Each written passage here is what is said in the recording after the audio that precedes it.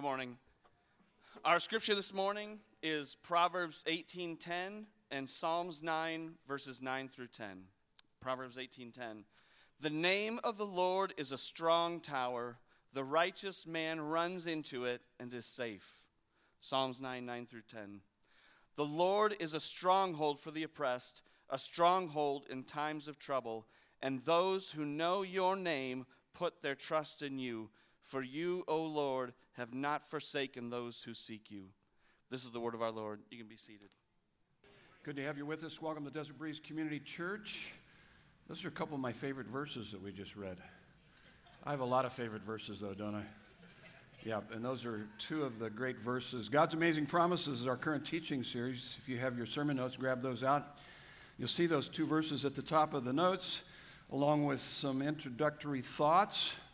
And we'll get started here. So God's Amazing Promises. We kick this off Easter weekend. It's going to take us all the way into the summer months. And we're just looking at the various promises in God's Word as they pertain to us. And they're pretty amazing when you understand them, but more importantly, that you apply them to your lives. And this weekend, we're talking about God's amazing promises for all of your needs. Take a look at your sermon notes there. A couple introductory thoughts. There is nothing more powerful, practical, and will give you greater pleasure than to know the God of the Bible intimately. Whenever you are terribly anxious, angry, or depressed, it's because at that moment you've forgotten who the God of the Bible is, or you've never really known him. Let's take a look at a couple of these verses here that kind of help us to understand this idea of knowing God.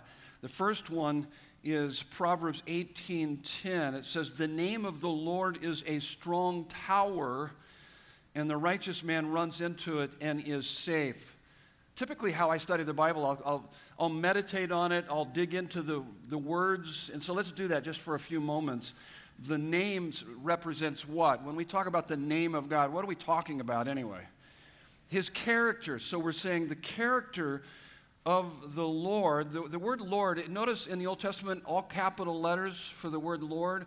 It's his personal name that is found in Exodus 3:14. When God revealed himself to Moses, he said, "I am that I am." So we could say Yahweh, personal name for God. We're talking about intimacy with God. So the name or the character of the Lord is a strong tower. So they would have these towers within these fortified cities, and they became strategic places of not only protection that you could run to for protection, but also perspective, military perspective, so you could win the battle. But it was also not just protection and perspective, but a place of pleasure. Certainly you could see for miles from this tower. How many have ever been to Hyatt Regency downtown, up in the restaurant at the top? A lot of fun. You can see over the whole valley, 360 degrees, because it circles around as you're eating there, and you can see the whole valley. So certainly very pleasurable up there. But this is what these towers represent: perspective, protection, pleasure, certainly. And it says this: the righteous man runs into it and is safe. Who's the righteous man anyway? That's you and I who have a relationship with God by grace through faith in Christ Jesus. So people who have this relationship, they run into this tower and find safety there. That's what he's saying here. And so let me ask you this question. So where do you run? Where do you run when things are getting difficult in your life? If you could be more self-aware, you would see that you go somewhere, to someone, to something, to help you to deal with the stress, the anxiety, the worry in your life. We all tend to do that. And it's saying here, those that have a relationship with God, they run to God. Now, those of us that are righteous, that have this right relationship with God, we have a relationship with him, we don't just run to him in bad times, we run to him in good times. We run to him in bad times because he's bigger than any problem that we'll ever face. But we also run to him in good times because he's better than all the pleasures in this world. So the righteous man runs to it, this strong tower, and is safe. That's a promise. You can bank on it. It's an amazing promise. Now let's take this next couple verses, Psalm 9 and 10. The Lord is a refuge for the oppressed, a stronghold in times of trouble. Those who know his name will trust in him because he has never forsaken those who seek him. Let's walk through this. So the Lord, once again, all capital letters, personal name for God, Yahweh, is a stronghold. I said refuge because I memorized it in the NIV, New International Version. It's the same word the second time too, where he says stronghold in times of trouble. So refuge for the oppressed. The word oppressed means crushed. Have you ever been crushed by life? Yeah, we all have from time to time. It's overwhelming. It crushes us. And then he goes on, a stronghold in times of trouble, difficulties, pain, sorrow, problems. And those who know your name, there's the word name once again, know his character, put their trust in you. The word know here is more than information. It is intimacy with God. So it's one thing to know God. It's altogether another thing to experience God. So not only do you need to know the attributes of God, the nature of God, the character of God, you need to know that, and that needs to be intellectually coherent, but this word goes beyond that intellectual coherency of the character qualities of God. It's existential, compelling, it's experiential, captivating, that you just don't know about God. You have an experience of God on your heart. You know him. You interact with him. You have relationship with him. And there's nothing better on this planet than to have a relationship with God. That's what he's saying here. Those who know your name put their trust in you. How many have ever met someone, and the more you get to know them, the less you trust them? Show of hands. Can you guys relate to that? You go, oh boy, yay. I don't trust this guy. I don't trust this gal. Well, that's not true with God. Here's what it's saying. The more you get to know God, the more you will trust him. In fact, that's evidence that you really know him. Man, you just trust him. Those who know his name will trust in him. See, if you're struggling with your trust in God during a difficult time, it's because you might not know him as well as you think you know him. By the way, that's the test of whether or not we really know him, is during difficult times, because it's revealed through our trust or lack of trust in our life. But those who know his name will put their trust in him. Check this out. For you, O Lord, have not. In fact, the word will never forsake those who seek you. What does that mean to seek God? It means that he's your meaning, he's your hope, he's your happiness. He's your passion, he's the priority of your life. He's the pursuit of your life, your very existence of living. Those who pursue him, he'll never forsake.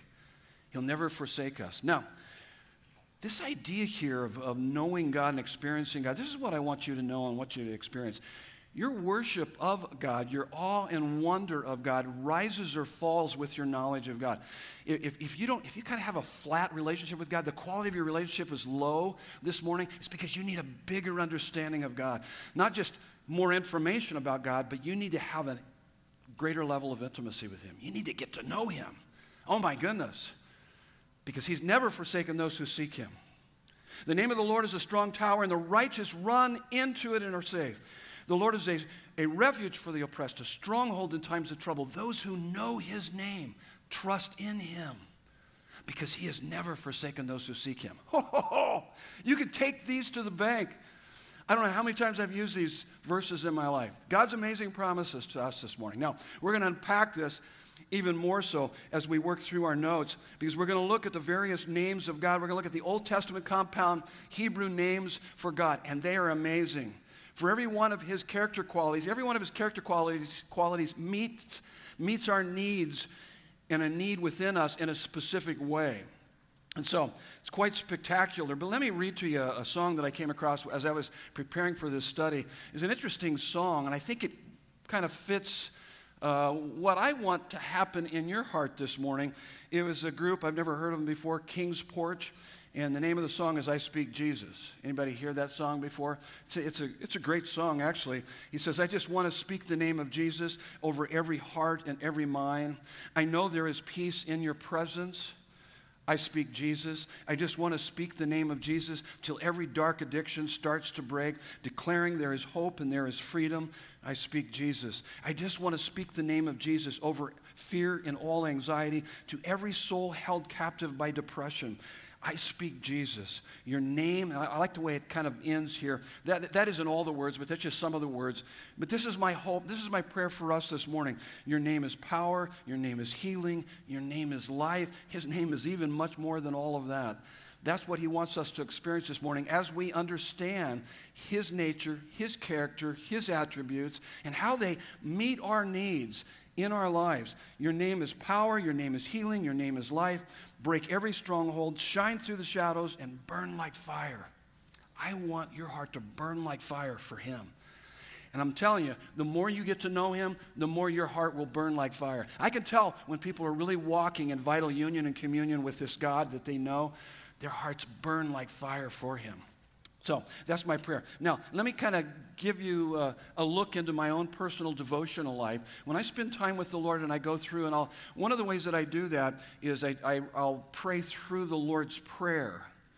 And I use that as kind of a checklist. The Lord's Prayer was never meant for us to kind of robotically go through, Our Father who art in heaven, hallowed be thy name, thy kingdom come, unless you really understand the implications of each of those statements and you think out the implications. But what I do is I'll take each of those statements and just pause for a moment and think out the implication.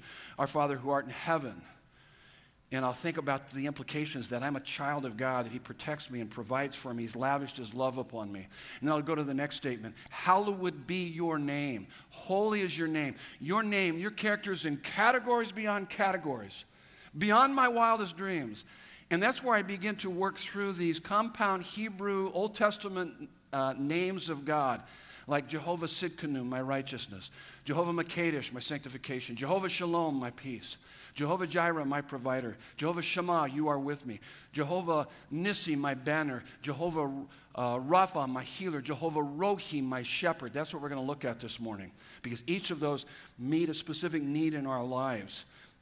And so God wants to, here's your first fill in the blank, God wants to forgive my sins. Forgive my sins. And this is found in Jeremiah 23:6. I'll give you a little background with each one of these. So Jeremiah 23:6, the Lord is our righteousness. Jehovah Sidkenu, that's that Old Testament Hebrew name for God, personal name for God. And so this is an Old Testament prophecy of the coming of our Savior Jesus Christ. Now what he's talking about here is what is known biblically as positional or imputed righteousness, being right in God's eyes. So we have a right relationship with him. 2 Corinthians 5:21 helps us to understand that. Best commentary for Scripture is what?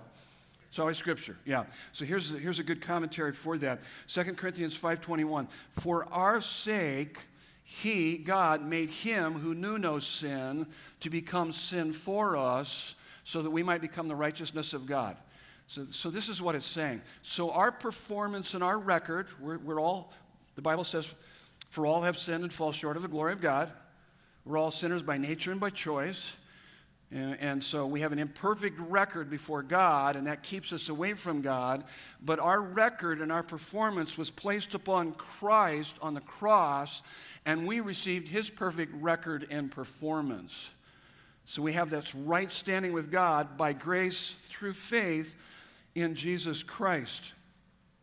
And so that's what that verse is saying, 2 Corinthians 5:20. For our sake he made him who to be sin, who knew no sin, so that in him we might become the righteousness of God. This is right standing. This right standing with God is not based on my record or performance, but on Christ. This is what a lot of people are really confused over in our culture today. They think that they can earn a right standing with God. You can't do that. But that right standing with God has been given to us by grace through faith in Christ. And so it's not achieved, it's received by putting our faith in Christ. Pretty amazing, actually.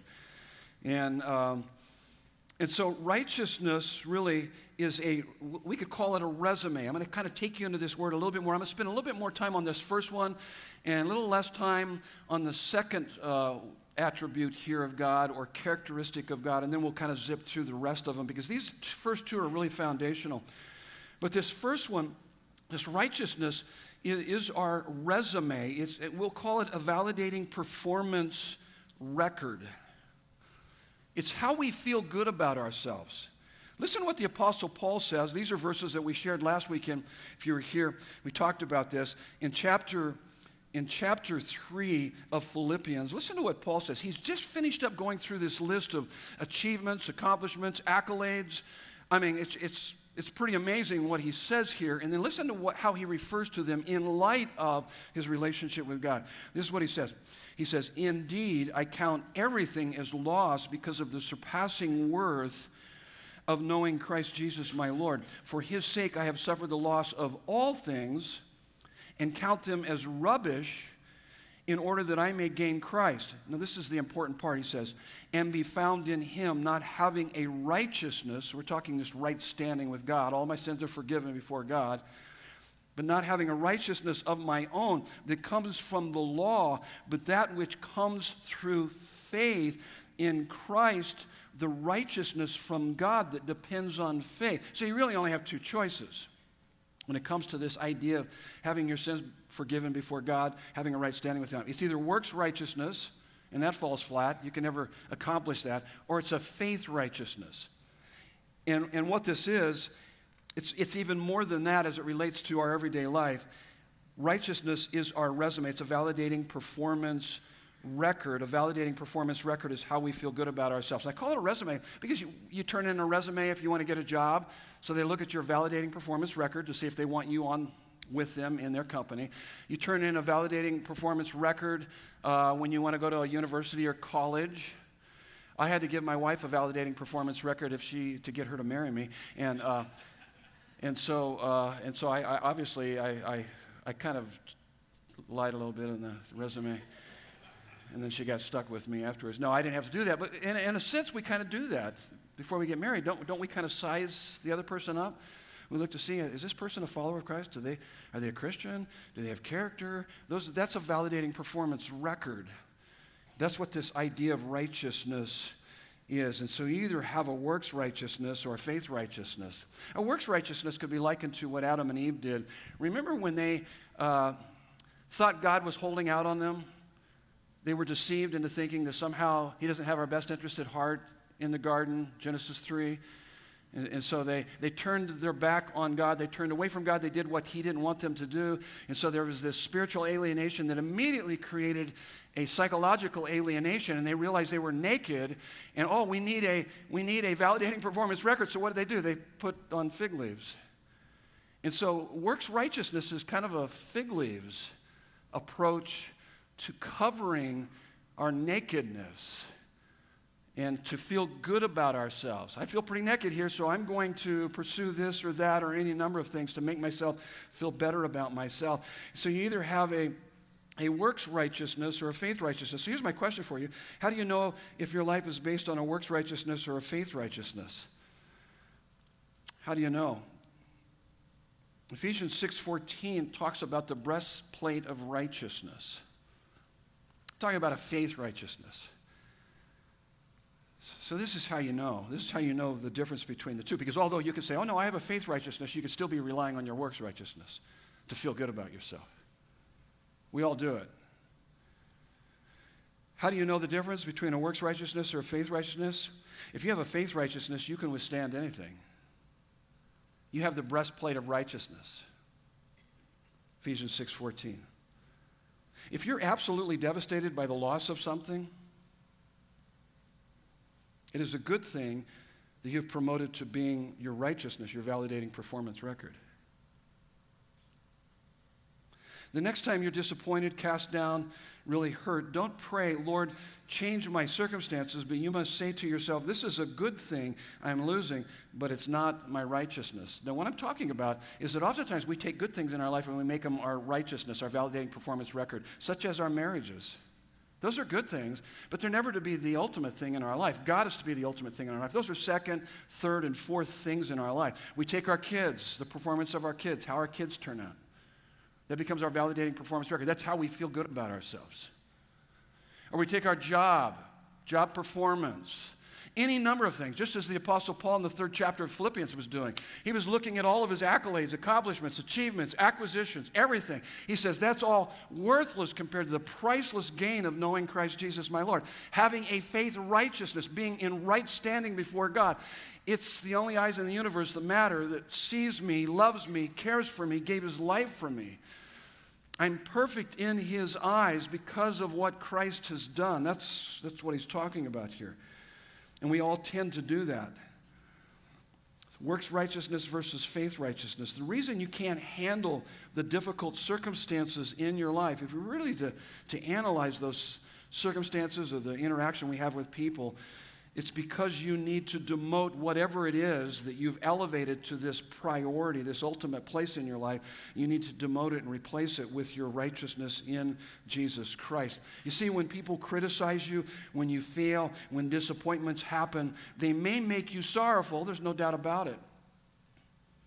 But they won't devastate you because Christ gives us the perfect resume, the perfect validating performance record before Christ. That is out of this world. And when you understand that, you live in the reality of that, you can handle anything in life. And so here's the next one. So that's the first one, forgive my sins. God wants to forgive my sins. The Lord is our righteousness, Jehovah Sidkenu. And now God wants to make me whole. This is the next one. Exodus 31:13. I, the Lord, sanctify you. This is Jehovah Makadesh. In this Old Testament text, God has commanded his people through Moses to keep his Sabbaths. And so Sabbath rest would be in the category of spiritual disciplines. Turn to the person next to you and see if they know what spiritual disciplines are. Just real quick, that's a good question. What are spiritual disciplines anyway? Real quick, ask them.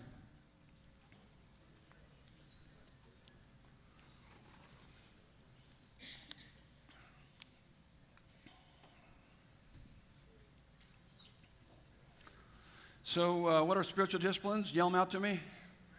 Prayer? Yep. Church attendance is what we're doing right here. This is a church discipline. Prayer, Bible study, hanging out with other Christians in small groups, all these things. Fasting, Bible study, yep, all of these things. Those are all spiritual disciplines, Sabbath rest, taking a break. Where we take a break, we interact with God. This is what he's talking about here. Because God wants to make us whole. Now let me ask you this. What are the 3 things that God uses to make us whole? When I say whole, I'm talking about becoming more like Christ.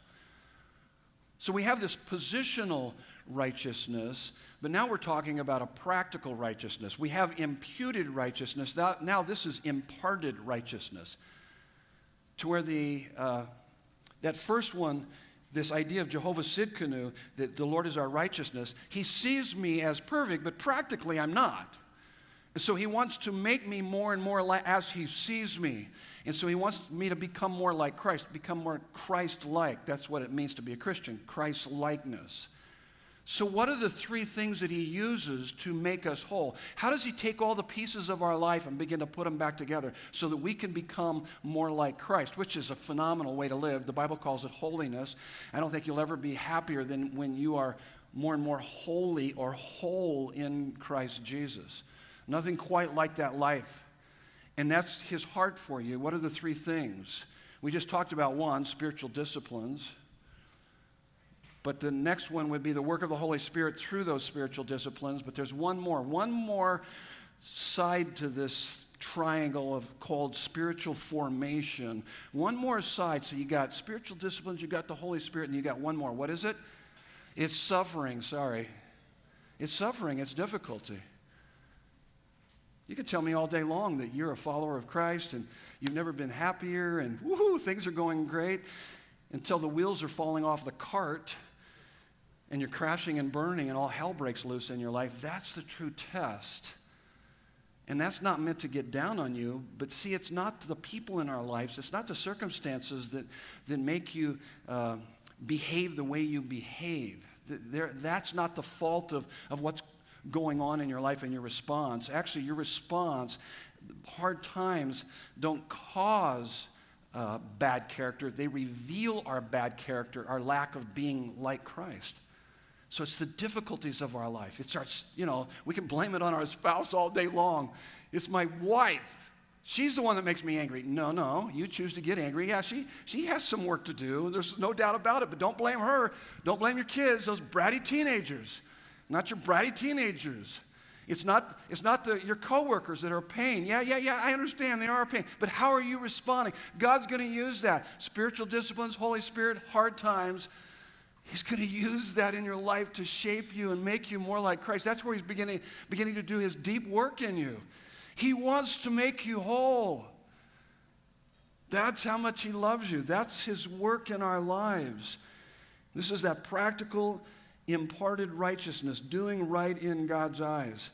Titus 2:11-12. For the grace of God has appeared, bringing salvation for all people, training us to renounce ungodliness and worldly passions, and to live self-controlled, upright, and godly lives in the present age. So what does that mean? Let me give you a couple illustrations here before we move on to the next characteristics of God.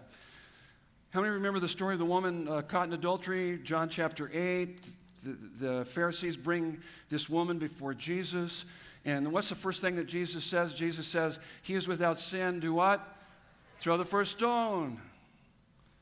So the first thing that he's doing with this woman there, standing obviously filled with shame, overwhelmed by these accusations, the first thing that he's saying is he's just telling her, you're not alone. For all have sinned and fall short of the glory of God. He's kind of leveling the playing field before the cross. You're not alone. And then they all walk out one by one because they're all guilty, as we all are. No one can throw a stone because he is without sin. Throw the first stone. None of us are without sin, so none of us can throw a stone. And then they all walk out, and he goes over to the woman and says, where are your accusers? And she says, I have none. And this is really, really profound, and this is what Jesus says to her. Neither do I condemn you. Go and sin no more. Now notice the order at which he says that. He doesn't say, go and sin no more, and then I won't condemn you. He says, neither do I condemn you.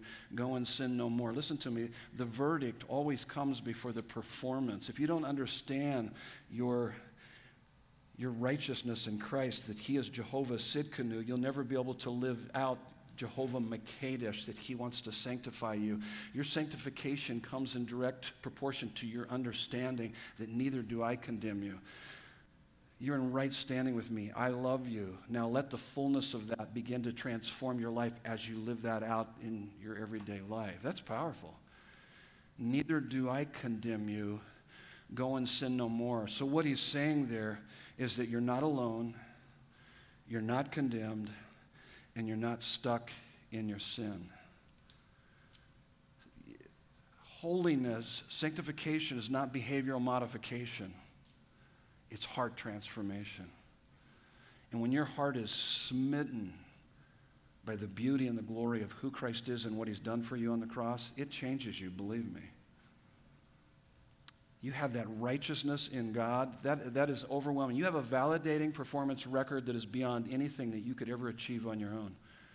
And when you begin to live in the reality of that, it changes how you do life and how you're going to begin to love people. When you understand the intensity and the quality of his love for you, man, you're going to become a loving person. It'll naturally change you. The reason why we're not so loving at times is because we're not living in the reality of what we have in him. We've lost track of that fact that he's forgiven me of all my sins. There's no condemnation. Neither do I condemn you. Go and sin no more. Listen to what, this is a good one. I was reminded of this last week. This is in the faith chapter in the Bible. Anybody know where the faith chapter in the Bible is? Hebrews. What chapter is that? Chapter 11. Listen in the faith chapter, and it's talking about Moses. Now see if you can see some wholeness taking place in his life and how he's dealing with sin, because this is what happens to a person's life when they're being transformed from the inside out. This is what it says, Hebrews 11, 24 through 26. By faith, Moses, when he was grown up, refused to be called the son of Pharaoh's daughter, choosing rather to be mistreated with the people of God than to enjoy the fleeting pleasures of sin. You hear the contrast there? I would rather be mistreated with the people of God. I'd rather be a Christian and be mistreated than to have anything this world has to offer does not compare to what I have in God. That's what he's saying. That's beautiful. That's amazing. That's what we have. It doesn't stop there. He considered the reproach of Christ greater wealth. In other words, okay, the world despises me, hates me, though even if I'm persecuted, this is of greater wealth than the treasures of Egypt or of this world, for he was looking to the reward. So here's how we overcome sin in our life. We overcome sin in direct proportion to our being captivated by a superior pleasure in Christ. Sin offers a pleasure, and that's why we chase after it. We pursue sin because we think it's actually going to make us happier. He called it fleeting pleasures. Yeah, that's it. It's fleeting. There's some pleasure in it, but it's fleeting. But it's not fleeting when you pursue him and find pleasure in God. God is of greater pleasure than anything this world has to offer. And if you think otherwise, you are being deceived and duped, as Adam and Eve was deceived and duped in the garden, back in Genesis 3. There is nothing that will bring you greater pleasure. Let me go back to the beginning. There is nothing more powerful, practical, and will give you greater pleasure than to know the God of the Bible intimately. Absolutely amazing. And whenever you are terribly anxious, angry, or depressed, it's because at that moment you've forgotten who the God of the Bible is, or you've never really known him. Man, I want you to know the God of the Bible. I want you to not just know about him, I want you to experience him, walk with him, enjoy him, love him, allow him to just pour his love into your life regularly, daily. And his truth brings freedom like nothing else. Okay. Manifest his presence. That's the next one. So God wants to forgive my sins, make me whole, manifest his presence. Now we pick up the pace a little bit. You guys ready? Fasten your seatbelt. Put on your helmets. Here we go. So manifest his presence. Ezekiel 48:35, the Lord is there. Jehovah Shammah. This is the very last verse in the Old Testament book of Ezekiel stating the heart of God to be with his people. Now, I've taught this before. Let me just see if you know this. There is a difference between the omnipresence of God and the manifested presence of God.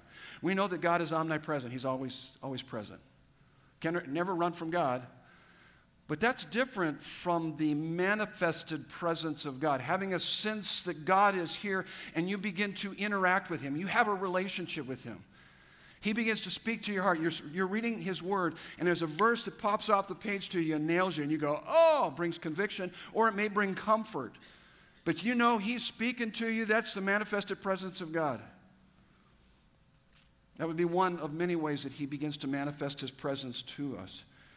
And that's what he's saying. I want to manifest my presence to my people. I want them to know that I am with them.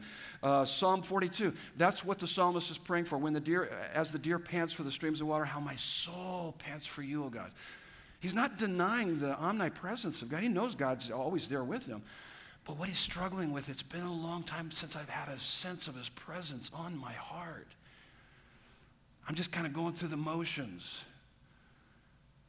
His presence is just a concept. It's not a reality in my life.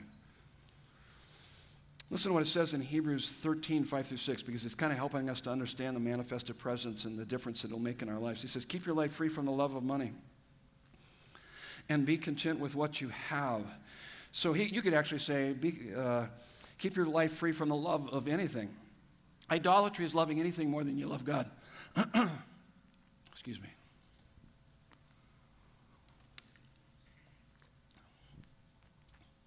So keep yourselves free from the love of money. He uses money because money is our number one rival god.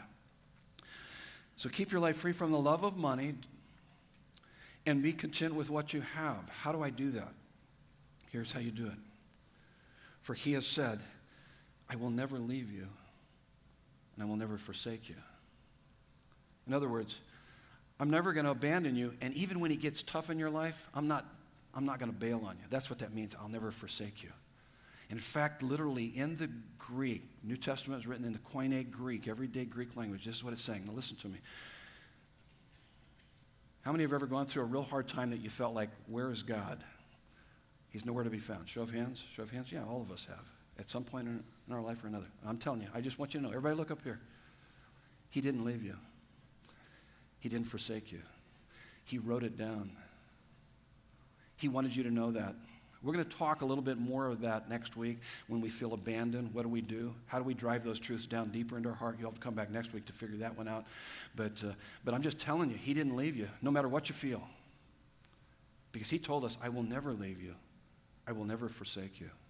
You don't need to run to money. You don't have to be discontent about your life. I am going to satisfy you more than anything else. I will never leave you. I will never forsake you. Now notice the confidence that he has in this. He goes on, he says, so we can confidently say, the Lord is my helper. I will not be afraid. What can man do to me?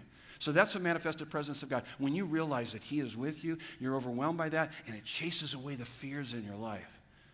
There's a confidence, there's a courage to be able to face whatever you're going through. Doesn't take away the difficulties, but you're able to face the difficulty. You're able to go through those things. See, that would be the manifested presence of God. Sometimes we need people to come alongside of us and help us to be reminded of that and to help us to keep our eyes on that. Okay, manifest his presence. That's what he wants to do. He wants to relieve my stress. That's the next one. Judges 6:24. The Lord is peace, Jehovah Shalom. This is a great story here. The angel of the Lord appears to a man named Gideon and tells him that he will rescue Israel from the Midianites. How many are familiar with the story of Gideon? You guys? Okay, not very many of you don't read the Old Testament, do you? Huh? Okay, I think most of you probably are familiar with that story. So he says, Gideon, I want you to rescue Israel from the Midianites. He is very frightened by this call. So the angel performs a miracle to confirm the call, and Gideon is comforted and builds an altar and names it, the Lord is my peace. Now, most of us are familiar with the fleece of Gideon. This is the miracle that he performs is not the fleece. The fleece comes later on. But the angel of the Lord. By the way, anytime the Old Testament says an angel of the Lord, it's referring to an angel. But when it says the angel of the Lord, it's referring to Christ. It's a Christophany. This is a theophany. So this is the Lord Jesus Christ showing up here. And so he's frightened. And so what miracle does he do here? Well, Gideon goes in and makes a meal for his guest, brings it out to his guest, and the miracle is that Jesus torches the meal, burns it up. Oh, the roast is burnt. We need to go to Chick-fil-A for lunch. I mean, that's what he does. He torches it. And so Gideon goes, oh, you are God. Okay, what are we going to eat now? And I don't think he was even worried about that afterwards, okay? I mean, he builds an altar. He's just like, oh, okay, yeah, you're God. He says, the Lord is peace. And that's how he responds. It's a fascinating story. And of course, he still struggles with doubt because then he has to do the fleece, and there's a number of other things that he has to do as he works through that. But we talked about this last week. If you missed last weekend's message and you struggle with worry, anxiety, or fear, you need to go back and listen to that one. And I'll just give you a couple of verses here that were from our text last weekend. We unpacked Philippians chapter 4, verses 1 through 9. Here's 2 verses from it. This is what he says. This is what he's saying to us. If you're here this morning, you're filled with anxiety, fear, and worry, listen up. Don't be anxious about anything, but in everything, with prayer, supplication, and thanksgiving, let your requests be made known to God. And if you do 6, you will experience verse 7. That's verse 6. Here's verse 7. And the peace of God, which surpasses all understanding, will guard your hearts and minds in Christ Jesus. But a lot of times we don't do the first one. We're just wanting to experience the peace of God in our life. But you got to do the first one. Don't be anxious about anything. What are you anxious about? Think about it just for a moment. What's the biggest thing that's creating anxiety in your life right now? He said, don't be anxious about anything, about anything. Is it your health, your finances, relationship, politics, the direction of our country? I mean, what are you anxious about? He said, don't be anxious about anything. By the way, the word anxious, it doesn't mean not to be concerned. It just means don't be pulled every which way with this almost like in a paranoia kind of overwhelming, inordinate anxiety, worry, and stress, keeping you up nights and making you angry and upset, and you're talking about it all the time. And he said, don't do that. You're ruining your life. You're not really living the kind of life that I've come to give to you. Don't be anxious about anything, but in everything with prayer, interact with God. Supplication, that's bringing your list to God, and thanksgiving. God, I know you're going to do what's best in my life. I'm just giving this over to you. I know that you will give to me what I would have asked for if I knew everything you knew, and I'm just trusting you with that, God. and thanksgiving. And then it goes on, it says, and the peace of God which surpasses all understanding will guard your hearts and minds in Christ Jesus. Listen to me. You have a God in heaven who loves you. He's going to take care of you. He doesn't want you stressed out. He doesn't want you all worried and anxious. You don't need to be. That's why he's saying, don't be anxious. He's Jehovah Shalom. Gideon was all stressed out. Then he realized who he was encountering, who he was talking to, and he built an altar of peace. Just said, okay, my life's in your hands. You're going to take care of me. You're going to see me through. Okay, he's going to meet my needs. He's going to meet my needs. Genesis 22:14, the Lord will provide. This is Jehovah Jireh. Abraham is commanded by God to sacrifice his son Isaac as a burnt offering. This is an Old Testament picture of the New Testament promise of God giving up his son for us. But just before Abraham follows through, God stops him and provides a sacrifice. Verse 14, so Abraham called the name of that place, the Lord will provide. This is the ultimate test of Abraham's sincere and pure devotion to God. This is what he was testing. Do you really fear me more than anything else? Do you respect me? Do you love me? Do I have your heart, Abraham? That was the test. And this was also the ultimate revelation that God will provide all of our needs. How many have ever heard me use this term, gospel logic? Show of hands, gospel logic? Okay. Yeah, some of you went like this. Yeah, we've heard that before. Not enough of you have, evidently. Let me give you a little bit of gospel logic. It's found in Romans 8:31 and 32. It says this, if God is for us, then what? Who can be against us? If God is for us, who can be against us? Then he goes on to explain what he means by that. He says, if God is for us, who can be against us? He who did not spare his own son, but freely gave him up for us all, how will he not also along with him freely give us all things? Do you hear the gospel logic in that? If he took care of your worst problem, what was your worst problem? You're going to be eternally separated from God because of your sin. And he sent his son to this earth and lived the life that we should have lived, died the death we should have died, to give us that perfect righteousness before God. So if he took care of our worst problem by sacrificing his son, by not sparing his own son. Now listen to the words. If God is for us, who can be against us? He who did not spare his own son, but freely gave him up for us all, how will he not also along with him freely give us all things? Here's what I typically tell people, whether you're struggling, you just got that terminal report of cancer, or you're in the midst of devastation in your life. This is what I say. Hey, if he didn't spare his own son in taking care of your worst problem, he's not going to spare anything now in taking care of you. He hasn't abandoned you. He'll never leave you or forsake you. He's got you covered no matter how you feel. He's with you. If he didn't spare his own son, he's not going to spare anything else right now in taking care of you. That's gospel logic. That's why it tells us in Philippians 4:13, I can do all things through Christ who strengthens me. 4:19, and my God will supply every need of yours according to his riches in glory in Christ Jesus. Here's the next one. He wants to fight my battles. He wants to fight my battles. So he wants to forgive my sins, make me whole, manifest his presence, relieve my stress, meet my needs, fight my battles. Exodus 17:15, the Lord is my banner, Jehovah Nissi.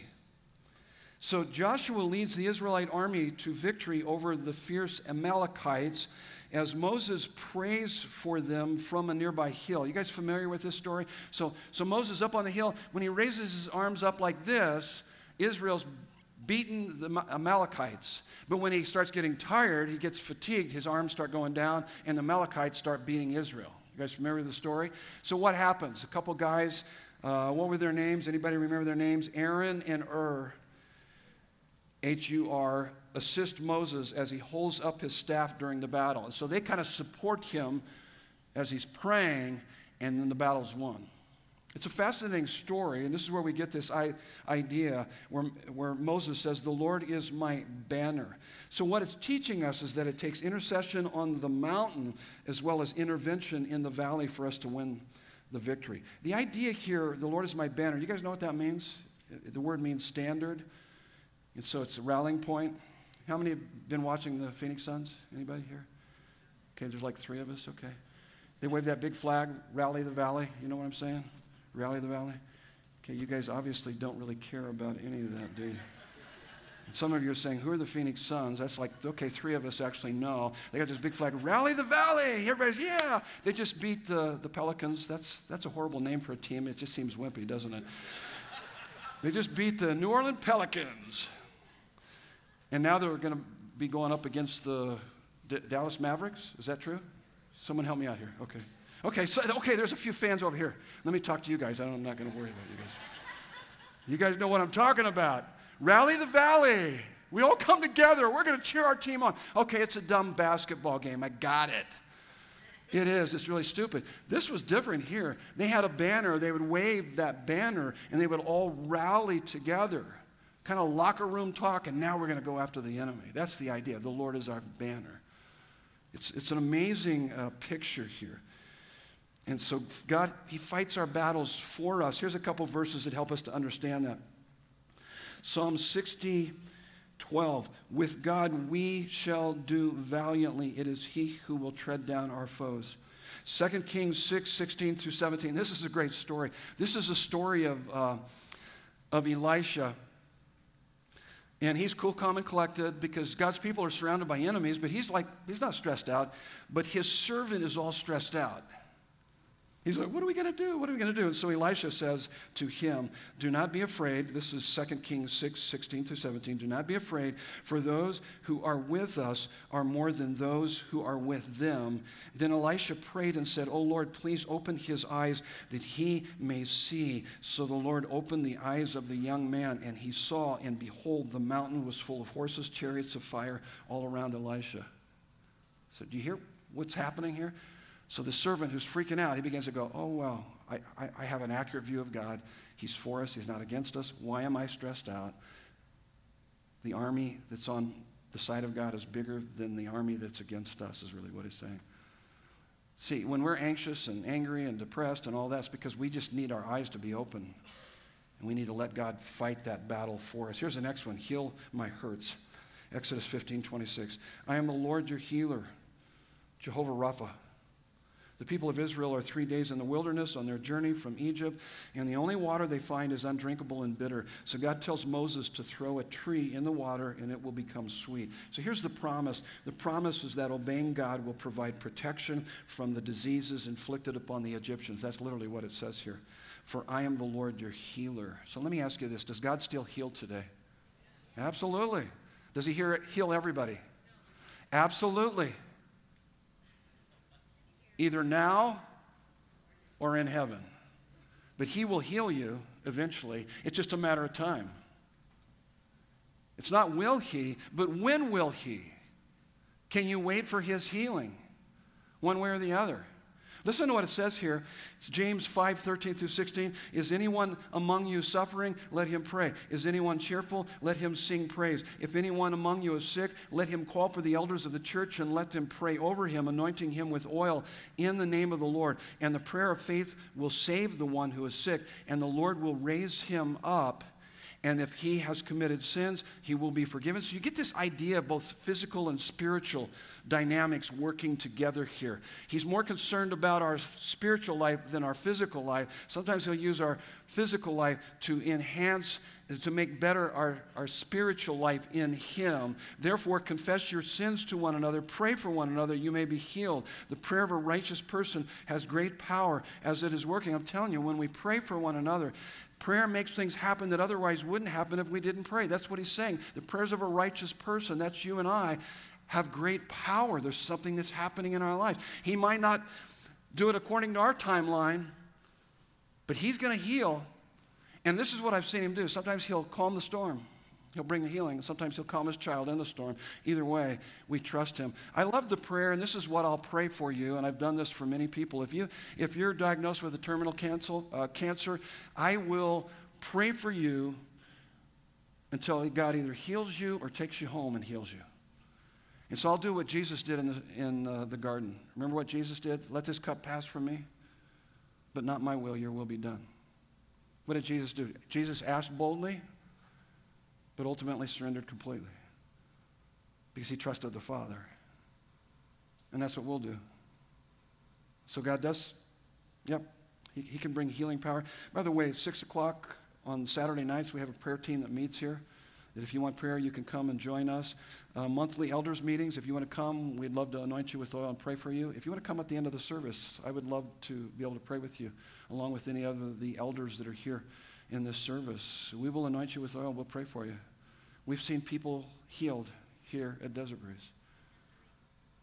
We've seen God heal people here, and so that's why we ask, we pray, and that's important to keep in mind. And here's what I know more than anything, regardless of what you're going through, the one who names and numbers the stars can heal your broken heart and bind up your wounds. And whatever you're getting through, he is more than enough. Psalm 147:3. Here's the last one, satisfy my soul. We got to wrap it up. I'm going a little bit long here this morning. You guys okay with that? Okay.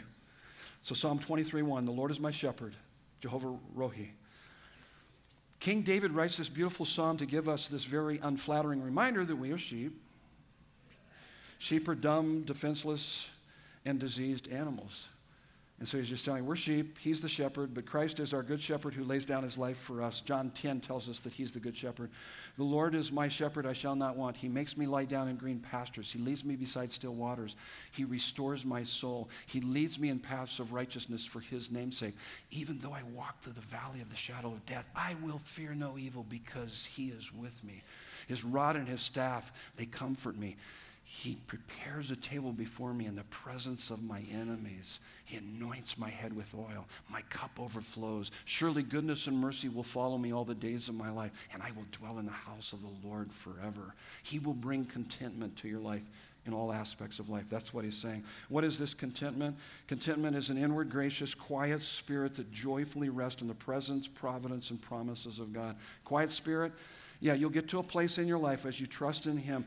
No bitterness over the past, no complaining about the present, no worry about the future. That's the contentment that he wants to bring to us. Now, next weekend, Isaiah 49, 8 through 16. God's amazing promises when you feel forsaken. We're going to talk about that next week. When you feel forsaken, what do you do?